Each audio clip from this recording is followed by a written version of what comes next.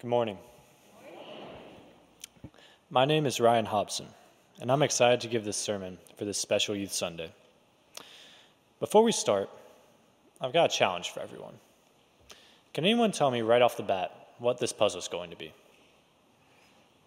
My first guess when I saw it was a horse. I was dead wrong. What about this one? I thought it was a heart. Guess what? Nowhere close. See, it's hard to be aware of the big picture when all we have is a bunch of random dots, isn't it? The same can be said about our lives. It's hard to be aware of God's hand in our lives when we're only looking at each individual moment, not paying attention to what's happening in the long run. Too often, we find ourselves caught up in the hassle of our lives, from work to social media to catching up on The Bachelor before the finale tomorrow. In doing so, we find ourselves unaware of the world around us and unaware of God's presence in that world. With that in mind, will everyone bow their heads and pray with me? Heavenly Father, I pray to you today that I may speak with your voice this morning. I pray for peace in a world struggling with 1,000 challenges, from a virus spreading from China to continuing political divides in our country and with foreign nations. I pray for peace in troubled times and for this congregation to have the strength to manage the challenges of our lives, whatever we face. I fear we live in a confused world, Lord, where every day divides in our society grow, sowing discord and distrust. I pray above all else for love. I pray that your love may conquer the anger and hate in our hearts, that we may become better people, better mothers and fathers, better siblings, better sons and daughters, through your grace.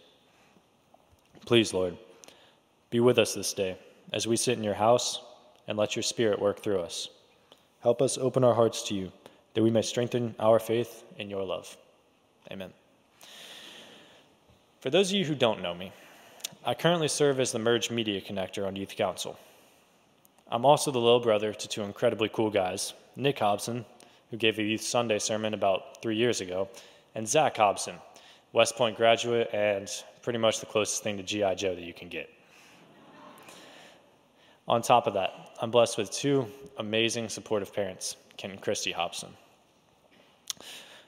You probably haven't seen me much before, because usually I'm up in the tech booth trying to make sure everything runs smoothly on these Youth Sundays from behind the scenes.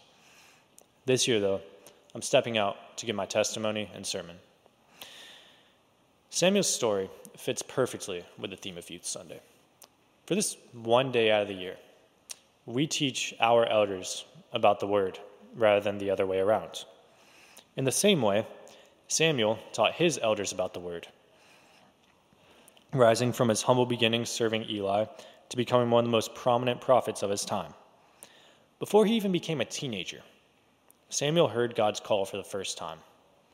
According to the Jewish historian Titus Flavius Josephus, Samuel was 11 years old when the scripture from today takes place. Think about it. This young boy becomes a central figure in the Old Testament because he was guided by his master to serve God.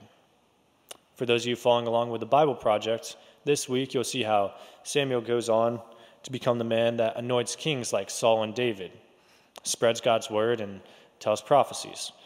However, without that single moment where he thinks Eli called him, where he tells God he's listening, he would never have taken that path.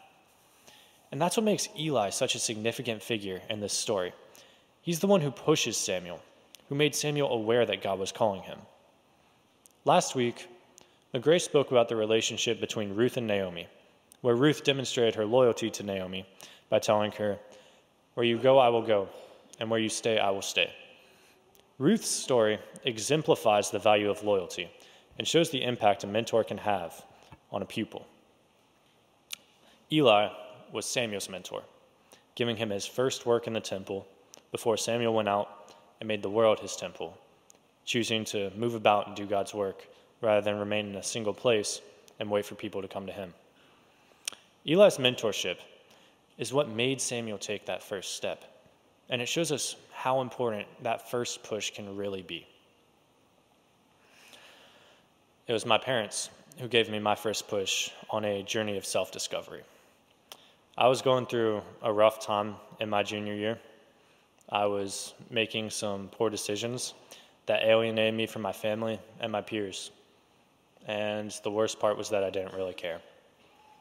I felt lost, and I lost my connection with God. I skipped church and youth alike, and prayers became a chore that I neglected more than I'd like to say. It took a 3-week journey with the Outward Bound Backpacking School in North Carolina for me to really return to myself. 3 weeks with no phone, no contact with home, and no distractions. And it was the most spiritual time of my life. I found time every morning to pray, meditate, and appreciate the nature around me. In that nature, I saw God. If you've ever hiked to a mountain peak, you know there's something different about the air up there. On my backpacking journey, it was at the peak of the mountain called Table Rock, where I stood in front of a beautiful view, sat down, and just breathed. I had a few moments up there with no stress, no fears, just cool, pure air filling my lungs. With those breaths, I symbolize accepting my past failures, my past struggles, and I let them go. I chose to truly commit to the path of recovery, to the return of the man I could be proud of being. That's how I saw God's hands. In the rugged beauty of the mountain peaks, the waterfalls, the rivers, and most of all in that cool, pure air filling my lungs. It was so clear to me. I was meant to be on this trip so that I could really learn to appreciate what I have and to strive for improvement. When I got home, my mom said something to me I will never forget. She saw the change in me, and with a smile on her face and tears in her eyes, she said, "I finally have my son back." That single sentence drove home how much I had changed. The awareness of how my life has been brought back on track, of how I've become a better man since I had my eyes opened, has stuck with me since that day, and I still take time to read my journal from that trip. There was a quote from a favorite book of mine, Brandon Sanderson's Oathbringer, that I read before the trip that just kept popping up when I wrote this sermon. In it, this character, this broken, hurt man named Dalliner Colin, he makes a promise to himself. He says, "I will take responsibility for my actions. If I must fall, I will rise each time a better man." I like to think I demonstrated that ideal in my trip towards recovery. My Eli, who made me aware of the hand of God in my life, who pushed me to go on that trip, was my parents. They shoved me out of the house, hoping I'd find myself again, hoping I'd find God again. See, when you get away from the distractions and the hustle of daily life, you really start to see the big picture. Samuel's story has a similar trend. It's hard to know when God is in your life on your own. It might take someone else's influence to really open your heart and eyes to God. But when you start to see him once, you'll see him again, and eventually you'll start to see him everywhere. You might even become someone else's Eli. Samuel went on to become a huge influencer of the time, anointing Saul and David as kings, always traveling to help others and show them kindness. Even when Saul tried to attack Samuel later, Samuel had no harm come to him, while Saul fell to the ground and began to have his own spiritual experience.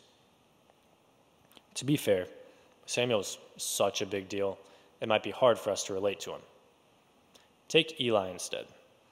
His sons brought a curse on their family because they abused their position of power in the temple, taking a portion of each sacrifice through extortion or thievery for themselves, which was hugely disrespectful to God. Then, when God tells Samuel that he's about to bring his curse to bear on Eli, Samuel didn't want to tell Eli. Still, Eli managed to get the full truth out of his people, and instead of reacting with fear like most people, he's content. weird, right? But here's the thing. Eli was content because Samuel had such an amazing thing happen to him.